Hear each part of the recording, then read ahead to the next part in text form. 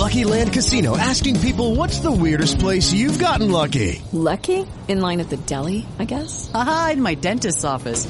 More than once, actually. Do I have to say? Yes, you do. In the car before my kids' PTA meeting. Really? Yes. Excuse me, what's the weirdest place you've gotten lucky? I never win and tell. Well, there you have it. You can get lucky anywhere, playing at LuckyLandSlots.com. Play for free right now. Are you feeling lucky? No purchase necessary. Void where prohibited by law. 18 plus. Terms and conditions apply. See website for details. Judy was boring. Hello. Then Judy discovered ChumbaCasino.com. It's my little escape. Now Judy's the life of the party. Oh, baby, mama's bringing home the bacon. Whoa, take it easy, Judy. The Chumba life is for everybody. So go to ChumbaCasino.com and play over 100 casino-style games. Join today and play for free for your chance to redeem some serious prizes. ChumbaCasino.com. No purchase necessary. Void where prohibited by law. 18 plus terms and conditions apply. See website for details. Welcome to the Stochastic MLB DFS Strategy Show. I'm your host, Neil Orfield. You can find me on Twitter at PlayerQDFS. I'm here with Adam Scher. You can find him on Twitter at ShipMyMoneyDFS. And this show is sponsored by SoRare MLB, which is a digital trading card and NFT-based free-to-play MLB game. We'll talk about SoRare MLB a little bit more later on. While you're coming in, please do like the video, subscribe to the channel if you haven't already, and hit that notification button so you can get alerts when our shows go live. Adam, how did yesterday go for you? I mean, it went well in terms of how my lineups did. It didn't go well in terms of making money. Played 50 in the large field DraftKings tournament, had 5 of them in the top 1%, lost $55. So, played well. Nothing else you can do. Yeah, I mean, at the end of the day, are those more frustrating though when you know that you played so well and then you just still lose money on the slate? I mean, to me, I think that's like, it's good to know that you're playing well and also super frustrating when it doesn't work out.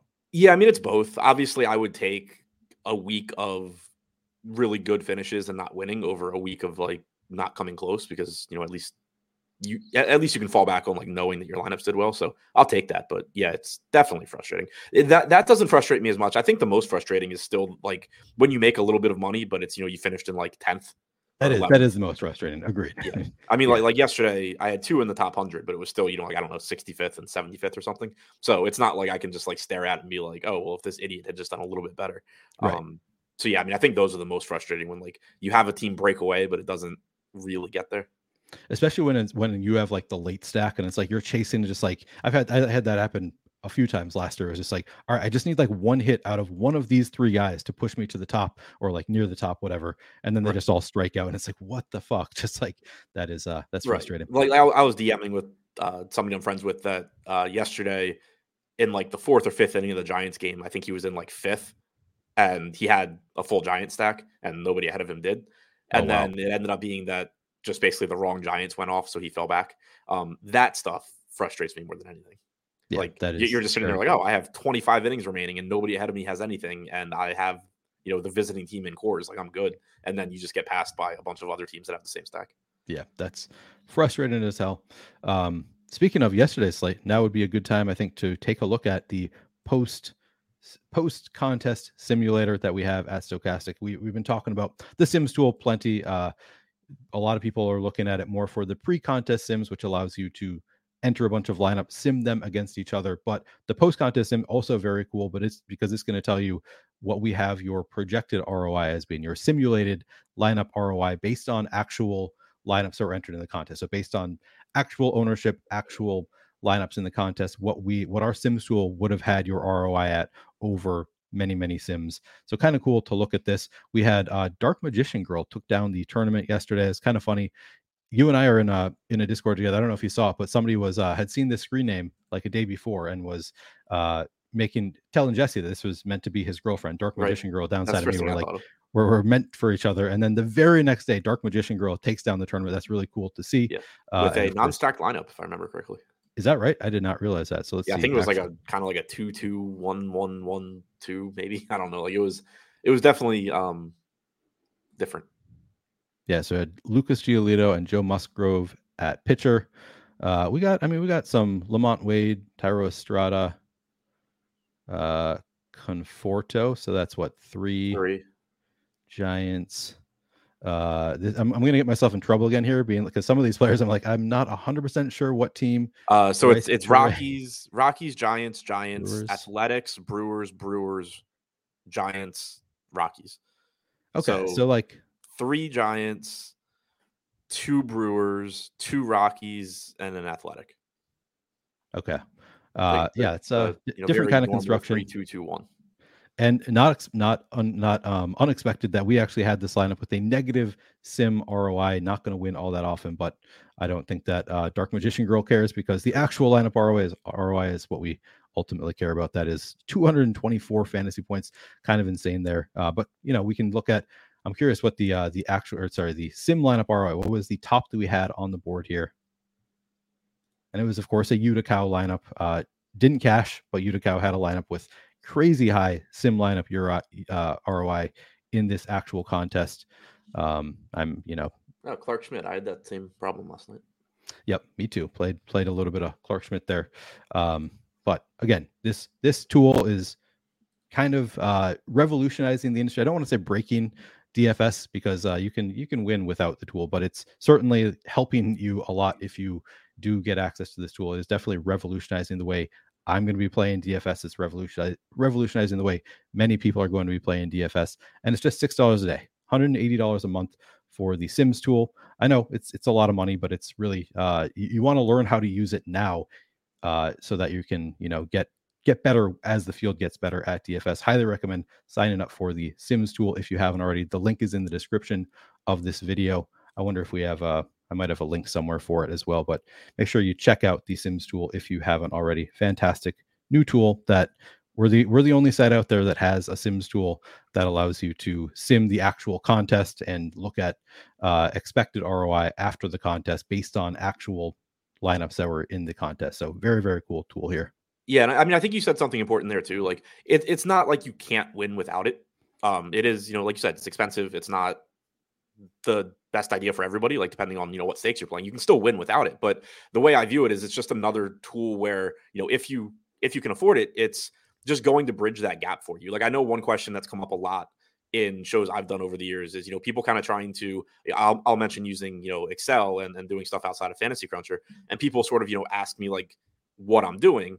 And I'll sometimes answer and sometimes I won't. But like, this is more advanced than anything I was doing on my own, but it's, in the same vein. And it's kind of just, it's another simplified way, efficient way for you to just at least be in the same ballpark as what the top players, not referring to myself in that sentence, but, as what top players are doing, because, they're not just running projections and then throwing those lineups in. Like, they are doing other things. And this is one of those other things. And it's just, something that can very quickly elevate your game from where it currently is. Right. And as you know, Adam, I do the High Stakes podcast where I interview a lot of the top players in the game. And that's been a fairly, not all of them do Sims, but like a lot of the players who have had long-term success are just simulate. Like, they have their own simulators. Right. This allows you to be kind of closer to what they are doing. Now, obviously, you still have to use your own inputs and stuff, but this just gets you closer to like what the top of the top pros are doing. Huge step in the right direction for the way I've kind of talked about it with like Josh and with other people is, I still remember when I started doing stuff outside of Fantasy Cruncher, using Excel and using that to like sort and rank lineups and stuff back at the start of 2019. I remember when I started doing that being like, oh, this is clearly giving me better lineups than I was making previously. This is obviously just like giving me more of an advantage than I had. Whatever my edge was before, it's bigger now. And, that was 2019. So it was 4 years ago. And, a lot of people have started doing the same thing, if not better. And once I started, sort of playing around with this and thinking about it, one, I felt dumb for not thinking to do it before.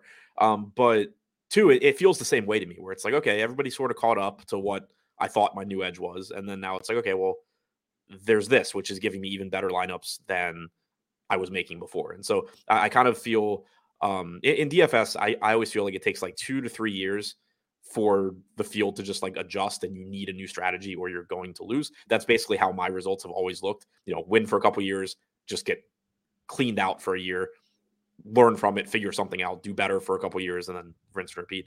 So that's sort of how I'm viewing this. Is it feels to me very much like the big step I took forward in 2019, where I had a couple really good years before, obviously having to sort of sit back down and reset again. Yeah, 100%. This feels to me like, as you said, it's kind of like the next step in the DFS evolution. And it's going to take a little bit of time for enough of the field to start playing this way. So we're like, eventually, maybe enough of the field is going to play this way that it's not going to be a huge advantage. But at least for now, for a couple of years, like you're going to have a huge advantage over the people not using it. And then, of course, in whenever the field does adjust, you're still going to need it because you need it to keep up with the field. Right. I said it to Josh the other day. I was like, the way this is going to go is like right now, this is going to elevate whatever percentage of people use it that weren't previously, using their own Sims or whatever. It's going to elevate their games. And then over the course of the next, I was like 2 years from now, what you're going to be doing is you're going to be using the Sims tool to simulate, everything. But then you're going to be taking what the top lineups are in the Sim tool and then re-simulating like against those to account for the field playing so heavily towards what the Sim's spitting out. Like it's going to change ownership and just, sort of change the game. But right now it's, you don't need to go the second level yet. You just kind of can use this to your advantage. Tommy David Walker said, if I'm a 5 to 10 lineup guy, is this still recommended? Yes and no. Like it's still going to help you. It is certainly a investment question. Like I don't know from that question like what stakes you're playing. If you're playing low stakes, you're probably first going to be helped out more by using the lineup generator. Yep. And because that from a price point, it's more in line with like the stakes you're playing. But if it makes sense for the stakes you're playing, then yeah, it's certainly going to help you in 5 to 10.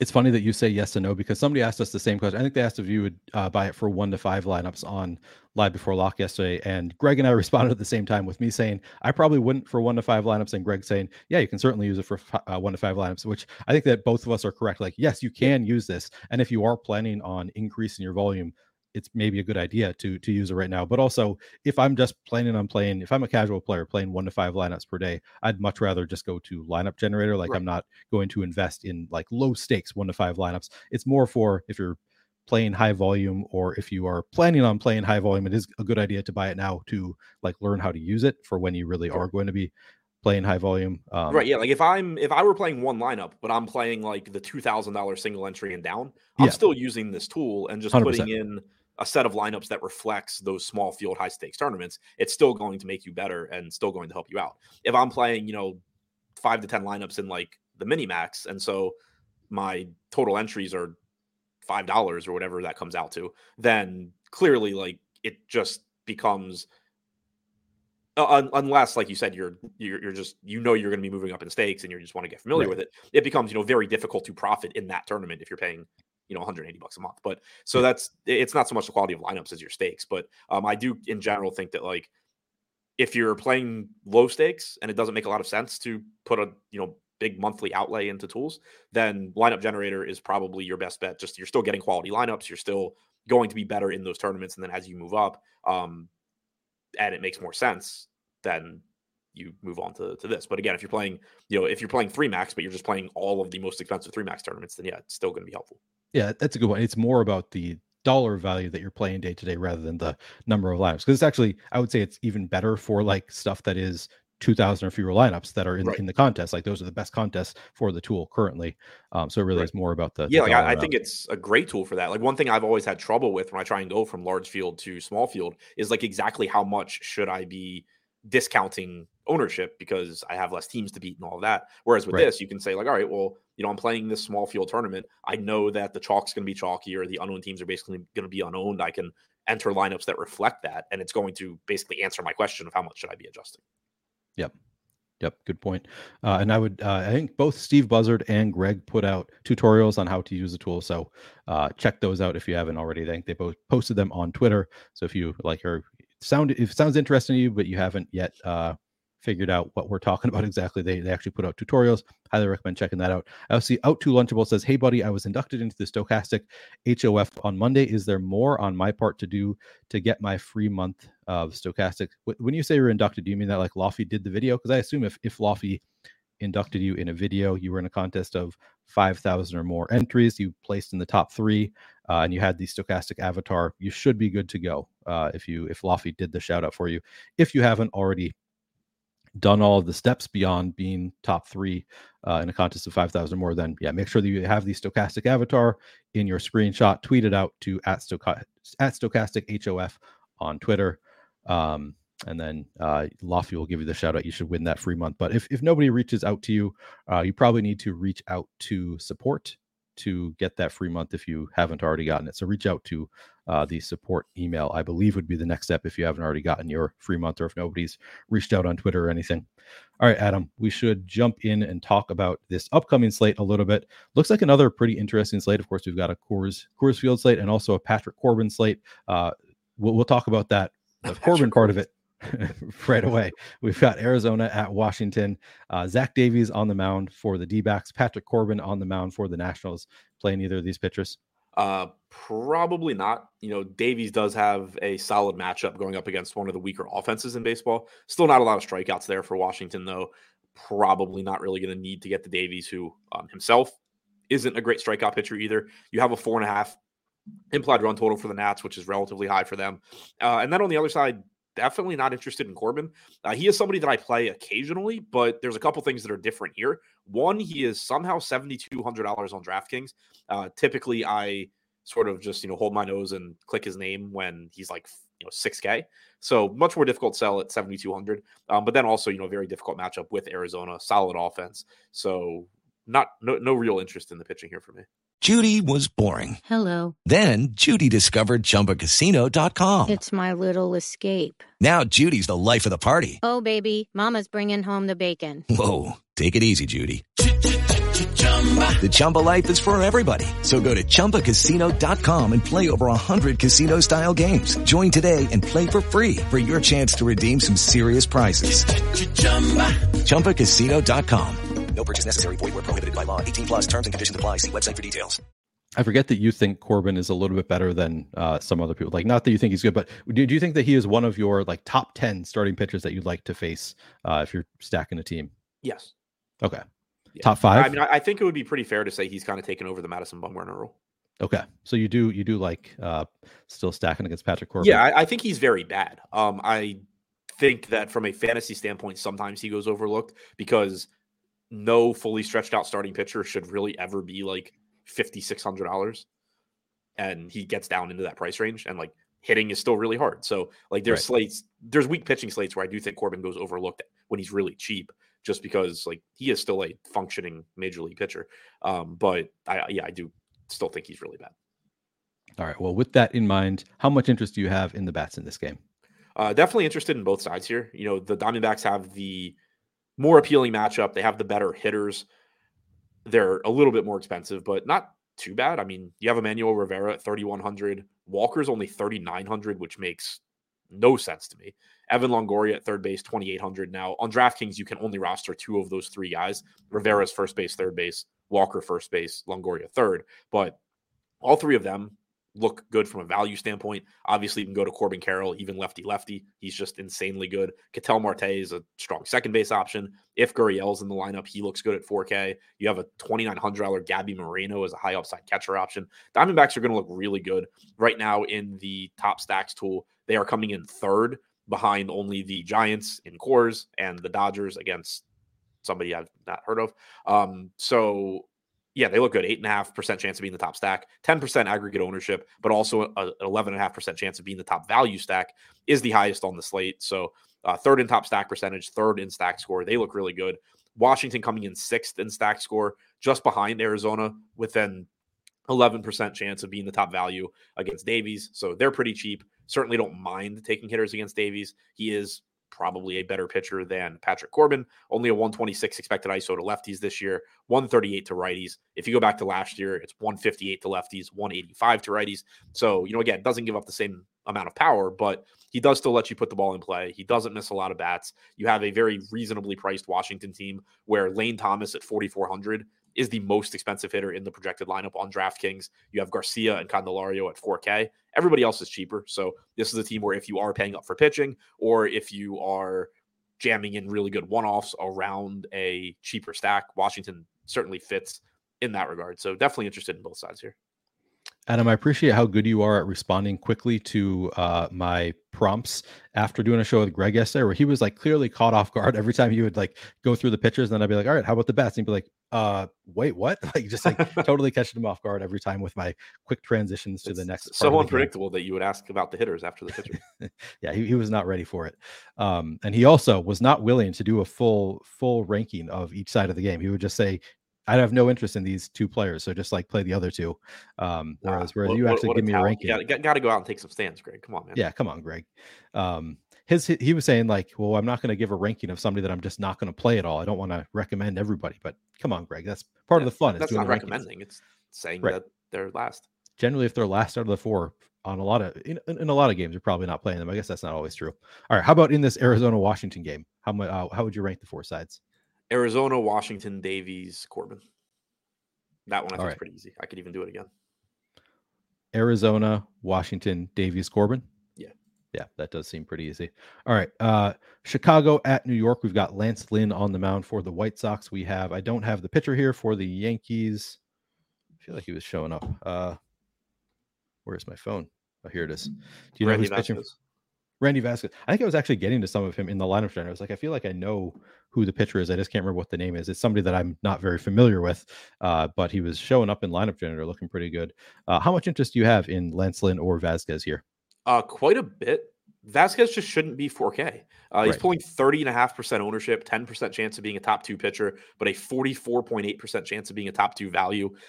I don't know why DraftKings insists on putting 4K price tags on fully stretched out pitchers. I don't care how good or bad Vasquez is. I obviously I do to some extent, but he's a 4K pitcher that is fully stretched out. That's kind of all that I need to know.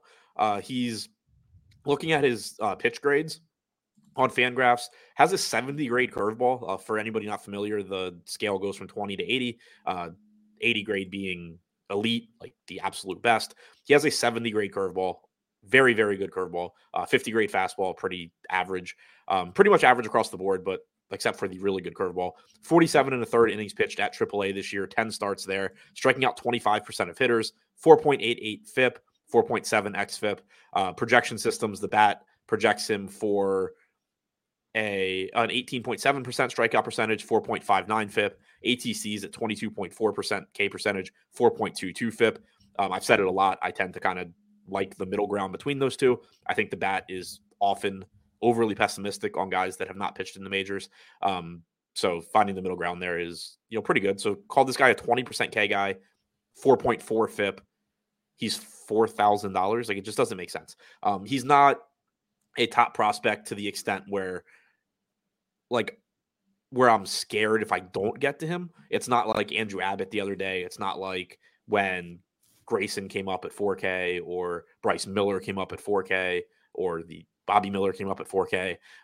He's not that level of prospect, but he does, at least still have one excellent pitch, some other average to slightly above average pitches. He's had strikeout success at AAA.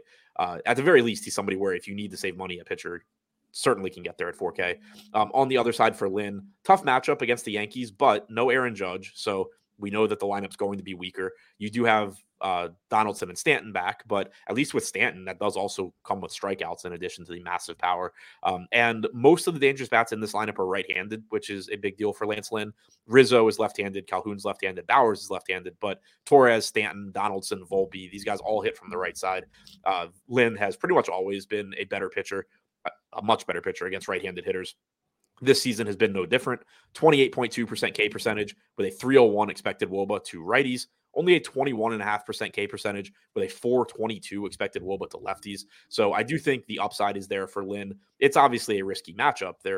It's a scary spot to get to, but not the strongest pitching slate. And he is $8,700, pulling 23% ownership. So I do like him a pretty good amount. And I think Vasquez is clearly the best point per dollar value pitcher. Okay. SportsBuzz points out that the smoke is really bad at Yankee Stadium. We need to watch the news. I mean, I think that we'll know before the game. Like they're not going to delay it for wildfire smoke. I would say it would be either postponement. We should either get the game playing or not. I agree. It's possible they just don't play. It was bad yesterday too. They played through it. But yeah, it's at least something where it's not like you're going to get like a smoke storm in the middle of the game. I Right. assume. I mean, now I guess there will be, but like, it's there. They're gonna play in it or they're not. Yeah, still a good call out to pay attention to the news. It's always obviously advisable to pay attention to the news, Yeah. but that's And I think something that's we'll need to probably watch. true for most of the East Coast. I know it's pretty hazy, smoky in Baltimore right now too. Okay. All right. How much interest do you have in the bats in this White Sox Yankees game? I think both sides are pretty interesting for two different reasons. One, you have the White Sox just going up against a pitcher who's made one major league appearance. So who knows what you're getting from him. And like I just said, he doesn't project to be lights out at the major league level. He just projects to be better than $4,000. There's Right. a pretty big difference there. So the White Sox only a 4.1 implied run total, but there is upside here. They are coming in with a 3.5% chance of being the top stack, only 1% ownership. You do get the added benefit of Vasquez pulling ownership as well if the White Sox, do well. On the Yankee side, it's more of just an upside play of they still have a lot of power in the lineup. Individually, though, I do like Anthony Rizzo quite a bit. You're getting a pitcher in Lynn who struggles with left-handed bats, and now he has to face them in Yankee Stadium with the short porch. So Rizzo does stand out as a really good play. Calhoun and Bowers, both really cheap, both give you plenty of home run upside as well. Obviously, Rizzo is the best left-handed hitter in the lineup, though, so he's the one that really stands out. Okay. And how would you rank the four sides of the game? Yeah, this one's tougher for me. This one kind of like depends on how you're looking at it, I think. Like Lance Lynn would probably be the spot that Lance Lynn would be the spot that I get to the most if Randy Vasquez's price tag were real. Given that it's 4K on DraftKings, I guess Vasquez is first. On FanDuel, Lynn would be first, where you only have to roster the one pitcher. So Sure. One of the pitchers, kind of depending on what your lineup needs. Then I would say probably Yankees bats and then White Sox bats. But if you wanted to say you like the White Sox more, I wouldn't argue with you too much because, we do at least have a much less proven pitcher in Vasquez than Lynn. Okay. Makes sense. Joe Miner says, just left the Rochester. It's a lot worse than most would think, although Rochester very far from New York City. Interesting. Yeah. We get wildfire smoke here. Closer to Canada too. Yeah, true. We do get some of that smoke here from the Canada wildfires, but it sounds like it's worse there than I've ever seen here. All right. Houston at Toronto. We've got Ronel Blanco on the mound for the Astros, Chris Bassett for the Blue Jays. What's your level of interest in these pitchers, Adam? So Blanco's coming in at 5,200. He is sort of a logical pivot to Vasquez if you have to pay all the way down. But, he is facing the Blue Jays, which is obviously a much more difficult matchup than the White Sox. He's also $1,200 more. So 5,200 is cheap. But again, it just reiterates how bad the price is on Vasquez. You're still talking about paying like 25% more for a $5,200 Blanco. One start this year for the Astros, 10 total appearances, 17 in the third innings pitched. He has struck out 24.5% of hitters, 4.27 FIP. He's fine, but, again, not going out of my way to get to him against the Blue Jays. The real argument for him would just be, hey, I need a really cheap pitcher. He's getting 1/15 the ownership of Vasquez. I'll take a shot there, and that's fine, but I wouldn't be doing it too often. Bassett is really scary here, especially at $9,500. Tough matchup against Houston. I'm a little surprised that he's actually getting 12% ownership given the matchup and the increase in price tag. He's only struck out 21.5% of hitters this season, and then you get a brutal matchup here. He has been much, much better against right-handed hitters this year. 21% strikeout percentage still isn't great, but holding them to a 138 expected ISO and a 298 expected WOBA. Lefties are killing him. 227 expected ISO, 372 expected WOBA. You get a pretty balanced Houston lineup typically in the sense that it's right-hand heavy. You're probably going to have 7 righties in there, but the 2 lefties are 2 exceptionally good hitters, and Alvarez and Tucker, they're both going to be hitting in the top 5. So the part of the order you're facing the most is more balanced than the lineup as a whole. It's a tough matchup for Bassett. Like I get that there's not a lot of good pitching on this slate, but I think I'm a little bit more hesitant to get to him at 9,500 in the spot than the field appears to be. Interesting. Yeah, I was getting in using Ladder Generator earlier when I was making that FOD. I was actually getting to a good amount of Blanco here. Was the kind of surprising to me. I guess he brings down the ownership quite a bit. Right. I think it's reasonable because of the ownership and price. It's one of those, if at lock I see I'm getting, 20% of him or something, I'm going to understand why it's happening and I'm fine with it, but I'm not going to like it. And I'm going to just kind of be holding my breath until he gets out of the game. Yep. Makes sense. How about the bats on the other side of this game? Yeah, both offenses here look pretty good. Bassett, like I said, hasn't been great this year. He's been good at limiting right-handed power, but that only goes so far too. When the right-handed power you're talking about in this case is Altuve, Pena, Bregman in particular. We know Julks is cheap and has a lot of power. Those guys at the top, they're not your average right-handed hitters. But the stuff that really stands out from the Houston side is Alvarez and Tucker. Really like them as one-offs, like them as a two-man, like them if you're full stacking Houston. But individually love those two. The Toronto side, I think it's easier to make a case for the lineup as a whole, just because Blanco is less proven in the majors than Bassett. You have so many good hitters in this lineup. 5.3 implied run total. We have the Blue Jays right now coming in middle of the pack in stack score because they are expensive. In top stack percentage, they're about 5%, which is sixth highest on the slate, but basically the same as Cincy and the Mets for fourth. So in terms of top stack percentage, you have a pretty big drop off. Well, you have the Giants and Dodgers, then you have a big drop off to the Diamondbacks, then you have a big drop off to everybody else. The Blue Jays are basically at the top of that everybody else list. Okay. How would you rank the four sides of the game? Toronto, Houston, Bassett, Blanco. Okay. Next up, we've got Boston at Cleveland. Cutter Crawford on the mound for the Red Sox. Tanner Bibby for the Guardians. How much interest do you have in these pitchers? So Bibby is pretty interesting. He's 8,500. Tough matchup against Boston, but he has been a good strikeout pitcher this year. He is reasonably priced. So he does look pretty good to me. Right now, we actually have him second in the top two pitcher percentage at 16%, essentially the same as Charlie Morton, pulling 19% ownership. So less ownership than Lance Lynn, who's $200 more with a slightly lower top two pitcher percentage. A lot less ownership than Corbin Burns, who's $1,700 more expensive. A little bit less ownership than Morton, who is, again, basically tied in top two pitcher percentage, but $700 more. So Bibby does actually look pretty good here despite the difficult matchup.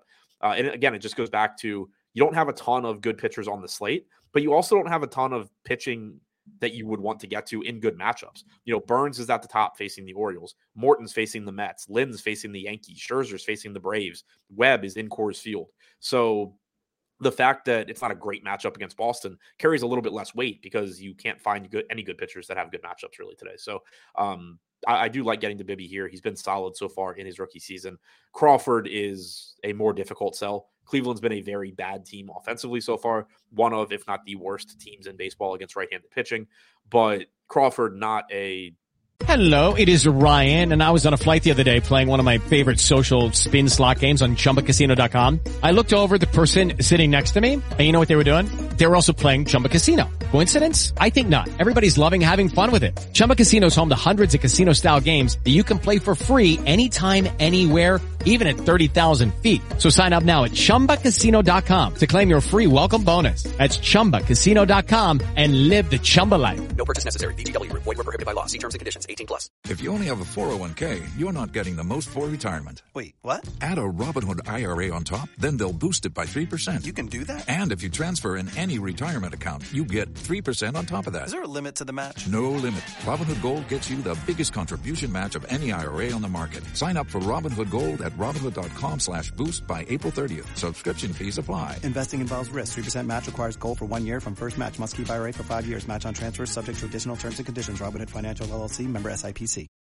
Great pitcher in really any sense. He has struck out 28% of hitters so far this year, has given up power as well. So at 6,800, I think he's pretty tough to get to. Like if you're paying down, I think you're just going to pay down further. Okay. Yeah, it's Bibby number 2 in our top pitchers tool. Kind of surprised me when I saw that. But yeah, good for him. Pitching pretty well. How much interest do you have in the bats in this game? Not a lot. Crawford, has been solid enough this year, and the Guardians have been awful. You can always get to Jose Ramirez, Naylor, Bell, but pretty tough, I think, to really like Cleveland. And then on the other side, Bibby has been very good. You're never wrong for going to Devers in particular. Yoshida, Casas is cheap. But I think these are two of the more difficult offenses to get to. All right. And then how would you rank the four sides of the game? Bibby, Guardians, Crawford, Red Sox. Bibby's one for me. Everything else is sort of just like low owned, hope that everything breaks your way tournament plays. All right. We'll do one more game before we take a look at So Rare. since we started with the lineup generator. Here we've got the Dodgers at the Reds. Noah Syndergaard on the mound for the Dodgers. Brandon Williamson for the Reds. Any interest in these pitchers, Adam? Not a lot. I did want to quickly go back to Cutter Crawford.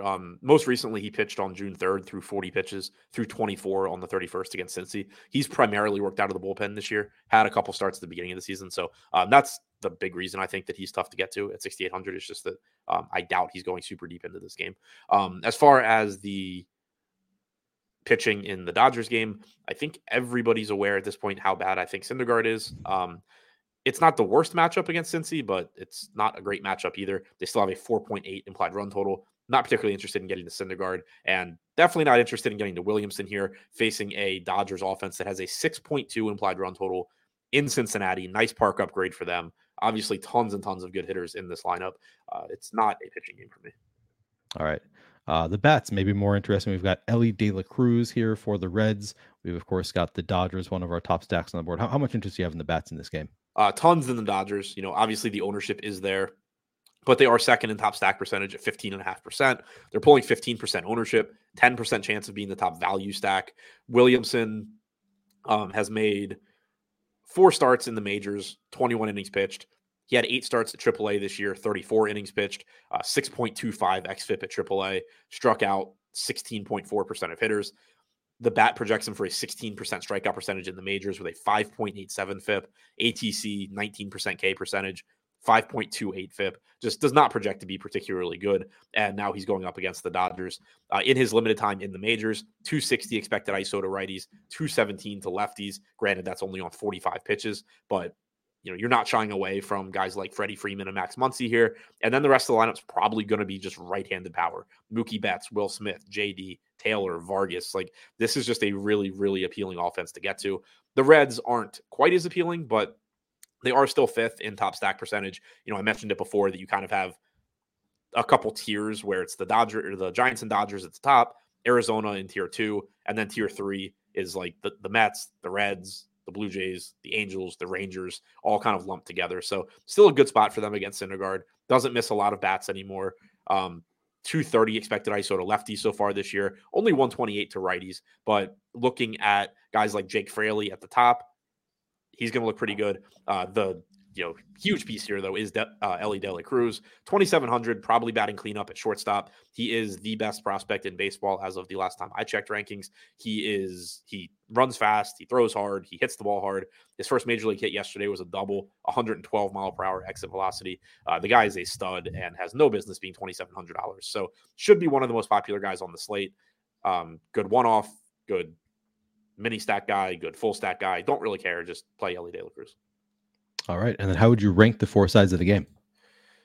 Ellie De La Cruz 1, Dodgers 2, Reds 3, Syndergaard 4, Williamson 5. All right. Perfect. That'll bring us to the halfway point. We made it through half of the games here. Perfect time to check in on our sponsor, SoRare. I'm going to throw a link into chat right now for anybody who hasn't yet signed up for SoRare. You can play for free when you sign up at SoRare.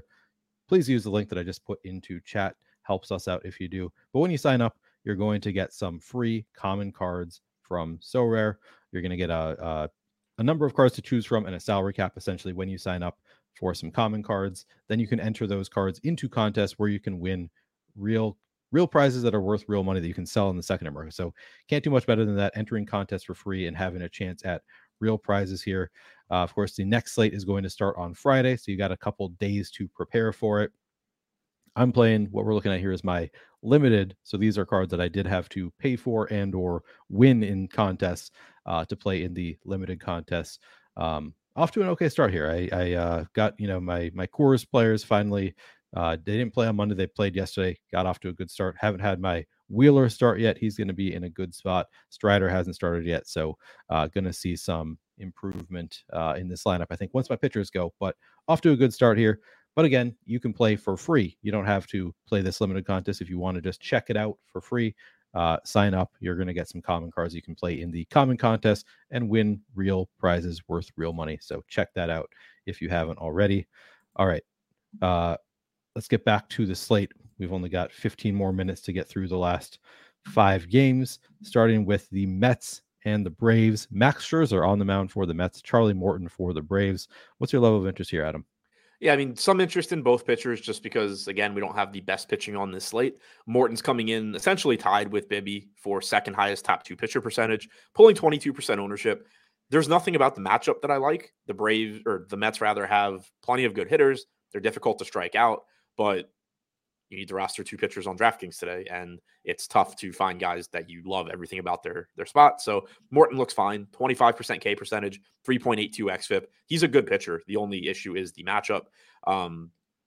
So yeah, like 22% ownership to him seems perfectly fine. Same goes for Scherzer. 9,700 is more than I really would like to pay for him. The matchup against Atlanta is really tough. He's getting 8% ownership, but he does have a 14% chance of being a top 2 pitcher. He has a 25.3% K percentage this year, at identical to Charlie Morton on the other side. 4.4 xFIP, higher than you're used to with Scherzer, but I think he's an interesting tournament play just because it seems like the field is essentially projected to say, hey, I don't trust this guy against the Braves. I don't like this price tag. But what about Chris Bassett against the Astros? Do you trust and like at 9,500? What about $9,200 Charlie Morton? Do you trust against the Mets? So it does look like he's going a little bit under owned. 14% chance of being a top 2 pitcher at just 8% owned. All 4 of the pitchers ahead of him, ahead of Scherzer in top 2 pitcher percentage, are pulling at least 19% ownership. So I do like him as a contrarian tournament pitcher. I don't say I like him in the sense that I think he's going to do well. I just don't really think any of these pitchers are particularly likely to do well. So he looks like one that is going under owned. Speaking of trusting pitchers, I made the mistake yesterday of trusting Mitch Keller, and it looked like a lot of the field, more of the field than expected, trusted Mitch Keller yesterday too. Didn't go so well for us, particularly because Kevin Gausman just went the fuck off. So it was like relative to Gausman, Keller looked awful. Yeah, that was that worked out for me. I had like 42% Gausman and like 6% Keller. Oh, nice. And I was not comfortable with that. And then I was talking to Josh, and he had like a massive amount of Keller. And I was like, oh, this is just gonna be really annoying when Keller does what he should against the A's. And I'm just watching Josh's lineups go up and mine tank. But no, it worked out. Yeah, for me. Worked out for you. All right. Clark, How about I had a bunch of Clark Schmidt though, so that didn't. Also, yeah, there was a lot of rough pitching on the slate. Yes, it was like Gausman just absolutely crushed. A lot of the pitchers that were in my lineups were getting like single-digit fantasy points. Not looking so good out there. All right, how much interest do you have in Mets or Braves bats? Not too much. I mean, it's pretty much, if you're going to either side, it is basically they're good offenses. One thing working in their favor is it does look like good hitting weather here. It's supposed to be about 85 with the wind blowing out in Atlanta. As a result, you do have a 4.9 implied run total for the Braves against Scherzer, 4.6 for the Mets against Morton. Neither of these stacks are likely to be very popular. The Mets have a 5% chance of being the top stack, 3.8% aggregate ownership. Atlanta coming in with a 4% chance of being the top stack, 8% aggregate ownership, but that is primarily driven by Ronald Acuna at 16% and Sean Murphy at 4,200, way too cheap of a price tag for him at 12%.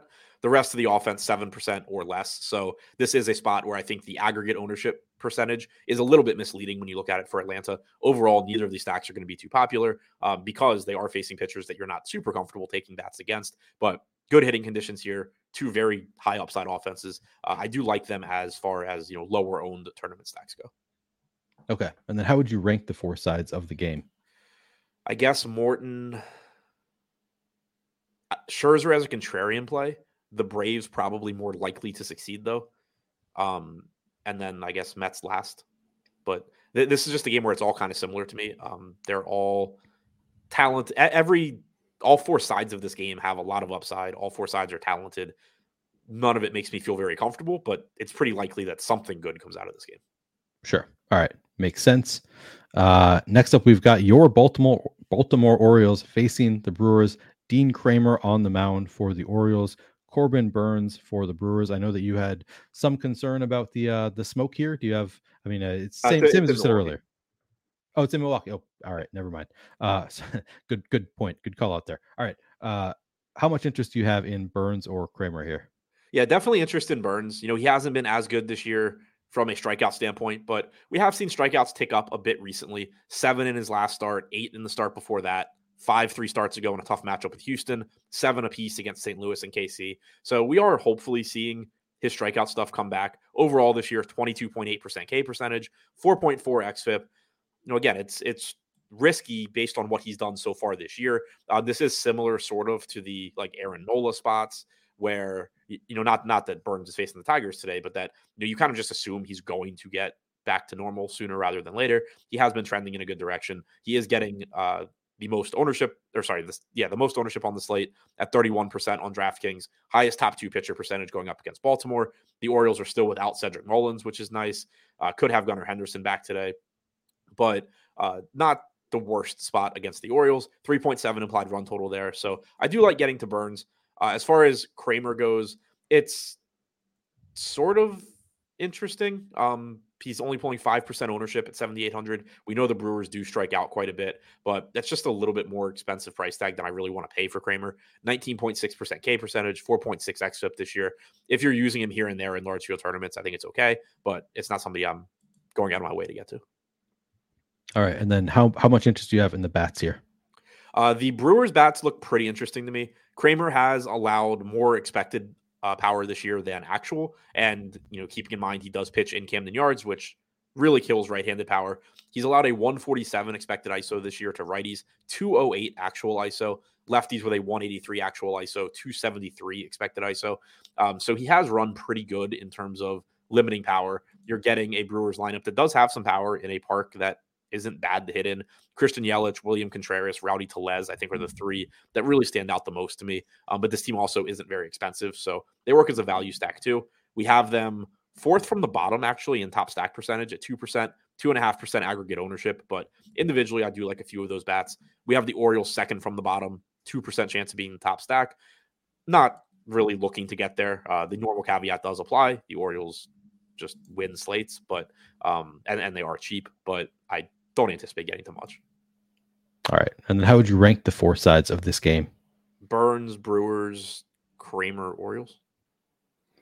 All right. We made it through 7 of our 10 games here, Adam. So just 3 games left. I did just put the link for the Sims tool into chat. I pinned it to chat. So if you're looking for that link, I didn't put it in there earlier. So I just want to make sure that you have, you can sign up at the link that I just put into chat. Check that out if you haven't already. All right.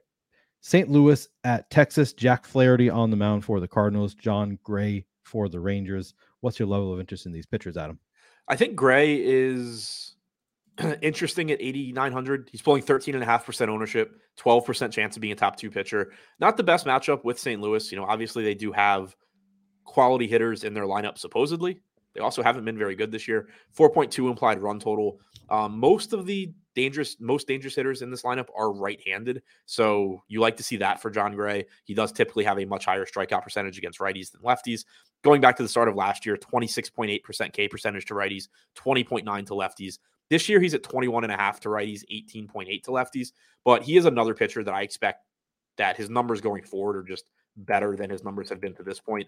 We have seen him turn things around in recent starts. He's struck out at least 5 in 5 straight starts after a pretty rocky start to the season. He struck out 7 guys in his first start of the year against Baltimore, but then he went 5 straight starts without striking out more than 4. And in 4 of those starts, he only struck out 2. Seems to have figured it out, though. Like I said, 8, 5, 6, 8, and 5 strikeouts in his last 5 starts, at least 7 innings pitched in 4 of those. So not to just look at recent games and say like, oh, like he's good. We have a long track record of John Gray being good. Sure. And we have a small sample to start this season of him not being good at getting strikeouts. And then recently he's been back to it. So the assumption on him should have always been that the strikeouts were going to return, and we have seen them return. So I do like getting him a bit at 8,900.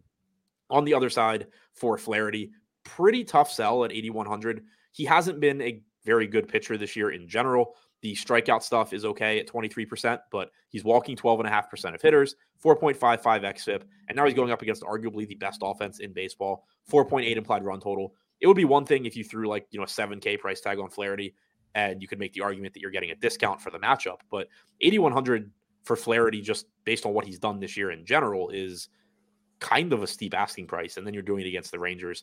Makes it tough for me to want to get there. Okay. Sir Manning says, hit the like button. That's a good call out. Thank you, Sir Manning. Yeah, please do hit the like button if you haven't already.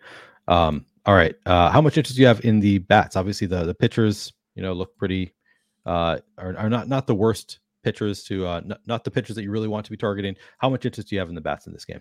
Not too interested in St. Louis. If you're going there, I think it's mostly just a talent play where you're just playing a low-owned Goldschmidt, Arenado, whoever. I am more interested in the Texas side, though, because Flaherty has been not great this year. One thing he has done well is limit power. 122 expected ISO to lefties, 148 to righties. So I don't view this as a great spot for Texas, but I do just like Texas whenever they're in, sort of neutral matchups, but not getting much ownership. And right now we do have them with a 4.5% chance of being the top stack, only 3.5% aggregate ownership. They are very expensive, but that shouldn't matter too much on a slate where you do have a 4K pitching option. You also have plenty of mid-range pitching. If you're going, let's say Bibby plus Morton, like you're still only spending 18K on pitching there. So I don't think it should be that difficult to get to Texas bats if you want to. And they are going a bit under-owned here, so I like them in tournaments. All right. And then how would you rank the four sides of this game? Gray 1, Rangers 2, Flaherty 3, Cards 4. All right. Next up, we've got that Coors game. We've got San Francisco at Colorado. Logan Webb on the mound for the Giants. Connor Siebold for the Rockies. Playing any pitchers in Coors today?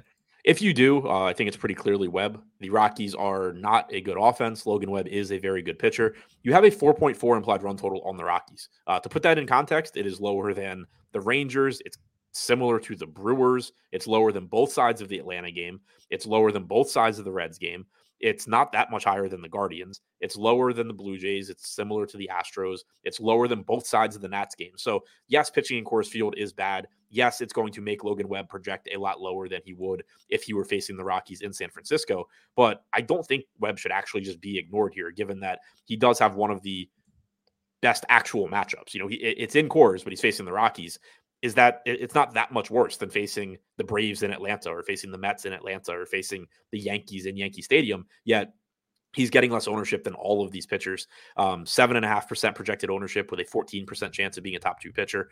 I actually do have interest in Webb at that ownership level just because I don't think he's much different than Scherzer, Lynn, Morton. So I am interested in him despite the ballpark. I clearly have no interest in Connor Siebold. All right. How about how much interest in these Coors bats? Oh, a lot, particularly the Giant side. They are projected to be the most popular team on the slate, but they also earn it with their top stack percentage coming in at about 17.5%, 17% ownership. They're not expensive, so you can kind of build whatever you want around them as well. And there's also the possibility, we saw it last night. I don't know exactly how things looked going into the slate in the top stacks tool, but we saw it last night where more ownership ended up coming into the Dodgers. More ownership ended up coming into some other spots than the Giants. They really weren't that popular. So that's a trend we've seen in baseball over the last few years where the Giants absolutely should be the highest owned team on this slate, but you just kind of see the field correct or adjust for ownership, and they end up being popular, but not that popular. So I do like getting to the Giants quite a bit here. Great matchup, great spot against Siebold, great ballpark. Obviously, the pricing is very reasonable. $3,900 Lamont Wade. I mean, you could argue that's too cheap of a price tag for him in most matchups, excluding Coors Field. Right. Jack Peterson's only $4,100, Conforto $43,000, Haniger $3,700. I mean, these are just essentially free hitters in Coors Field that probably won't get as much ownership relative to other spots as they should. 184 expected ISO to righties this year for Siebold, 165 to lefties. As far as the Rockies go, they're in Coors and they're not going to be popular, so there is always some merit there, but it's a very difficult matchup against Webb. It's a very bad offense. They still only have a 3% chance of being the top stack despite being in Coors. And like I said, they have a relatively low implied run total compared to other teams on the slate. It's not even like, oh, this is low for Coors Field. It's, oh, I can name like 8 teams that have higher implied run totals or the same. So much, much more interested in the Rocky side, even though they are more popular. Speaking of the low ownership going to the Giants, yesterday I was making my lineups in lineup generator because I'm on live before lock, not going to be able to use the Sims tool while I'm doing a show. I'm not advanced enough with it yet, but so I just used lineup generator, and I put in chalky lineups because I was like, well, the Giants look good. They're like one of the chalkier teams, and I wasn't getting to any Giants, the chalky lineups. I had to actually switch to the balanced lineups to get to Giants in Coors Field, which kind of blew my mind. Yeah, yesterday was weird. So like, I didn't do any content yesterday. I took the day off, and so I hadn't like looked at who anybody was facing or top stacks or anything. I just plugged everything in and ran all my stuff. So I didn't have any context or anything. And so I see my exposures and I'm getting, like 15% Freddie Freeman, Will Smith, guys from the Dodgers. And then I'm getting like, I think like 20% Estrada and then, like 10 to 15% of a lot of the other Giants. And so I look at that and I'm like, okay, so I assume I'm fading the Giants. I'm overweight on the Dodgers. Like, cool, sounds good. And then I see like actual ownership. I'm like, oh, I'm under the field on the Giants and I'm under the field on the Dodgers and I'm over the field on the Giants despite having higher levels of a lot of the Dodgers. Like it was really weird. Right. Yeah, it was a fun slate, I thought. Although I also lost tiny bit of money. All right. How would you rank the four sides of this Coors game? Giants 1, Webb 2, Rockies 3, roster a pitcher that isn't pitching 4, Connor Siebold 5. All right. Makes sense. All right. Final game of the slate. We've got Chicago at Los Angeles. Jameson Taillon on the mound for the Cubs. Jaime Barria for the Angels. Any interest in these pitchers? Not too much. Barria might be going a little bit under-owned at 7K. 10.6% top 2 percentage, 10% ownership percentage. He spent most of this year out of the bullpen, but he has been starting recently. Overall this year, strikeout stuff's been very, very good. 27% K percentage to lefties, just shy of 25% to righties. You do expect that to come down a bit as a starter. Went 5 innings on the 31st against the White Sox, did pick up 6 strikeouts there. Went 5 innings against Boston the 22nd, picked up 6 strikeouts there. He also did throw 90 pitches in that most recent outing, so that was good to see. I do think he's going a little under-owned at 7K, just given that it's a cheap price tag. He's in a different price tier than most of the pitchers ahead of him in top 2 pitcher percentage. Every pitcher that has a higher top 2 pitcher percentage on DraftKings is at least $8,500. And every pitcher with a higher top 2 pitcher percentage is getting less ownership other than Scherzer and Webb, who obviously are at different price points. So I do think Barria is going a little bit overlooked here, given that he threw 90 pitches last time out. The strikeout stuff has been good, even if it does regress a bit as you would expect, having to go through the order more than once. It's still good enough for 7K. So I do have some interest there. Taillon at 5,500 is underpriced. I kind of, like I was saying with Patrick Corbin, major league starting pitchers just shouldn't be $5,500. He has been very bad this year. He does have a dangerous matchup against the Angels in a good hitter's park. I don't think he's a great play. 21% K percentage, 4.67 xFIP. So he has been unlucky this year. He has an ERA over 7. FIP is 4.1. xFIP is 4.7. Strikeout percentage is better than $5,500. He is another guy I would throw into the Blanco territory, where I'm not going to be thrilled if I'm getting to Taillon, but if he's going to be 4% owned and Vasquez is going to be 30, I do think that he's going under-owned. Makes sense. How much interest in the bats here? Definitely interest in the bats, particularly the Angels side, just because you are getting quality hitters against a pitcher in Taillon who hasn't been great this year. Good hitters park. Shohei Ohtani in particular, absolutely love. That goes without saying, but Taillon has, for a while, had pretty drastic splits between righties and lefties. Doesn't really give up power to righties, and that's continued this year. 129 expected ISO to righties, 283 expected WOBA, 23% K percentage, like legitimately good numbers against right-handed bats. 18% K percentage with a 296 expected ISO to lefties, 426 expected WOBA. If you go back to last year, it's still 203 expected ISO to lefties, 353 expected WOBA. Really makes Ohtani stand out even more than he usually would. It makes Matt Tice look good as a $2,500 catching option. Jared Walsh, if he's in the lineup, Mickey Moniak, if he's in the lineup, they're both going to look good. Clearly, even though Taillon is good against righties, Trout's still going to be great. Rendon left yesterday's game early. I don't remember why. I assume it's just because he's Anthony Rendon and he can't play more than 3 games in a row. But if he's in the lineup, he's 3,300. Renfroe's 3,600. Again, I prefer the lefties, but there's so much right-handed power that's cheap here. I think the Angels as a stack look very good. I think grabbing lefties as one-offs or mini stacks looks really good. 4.5 implied, 4.5 top stack percentage, 5.5% aggregate ownership. Looking at the ownership individually, though, it's kind of similar to the Braves, where you have Ohtani pulling 12%. The next highest owned hitter is Trout at 7, Ward at 6, Tice at 6, everybody else even less than that. So as a stack, they're not as popular as the aggregate ownership suggests. All right. And then how would you rank the 4 sides of this game? Angels, Barria, I think Tyone and the Cubs are kind of comparable. All right, we made it through the end of the game by game breakdown. Adam, if you're going to 3 different stacks, who are your 3 favorite stacks today? Giants. I mean, the way ownership looks right now, Giants, Dodgers, probably the Angels. 3 favorite pitchers? Arizona also a very reasonable third stack. 3 favorite pitchers, that's a much more difficult question. I guess Burns, Bibby, Vasquez, but like in tournaments, I like the idea of being contrarian with pitching. I think the chalk offenses are better than the chalk pitching today. So in tournaments, I don't mind getting the Logan Webb at 7% owned. I don't mind taking some shots at 4% owned Tyone when I pay down. I don't mind taking some shots at Scherzer. So, again, I don't think that any of the pitching today is that great. All right. Joe Miner asks, your favorite single entry pitcher for FanDuel? Let me pull up their pricing.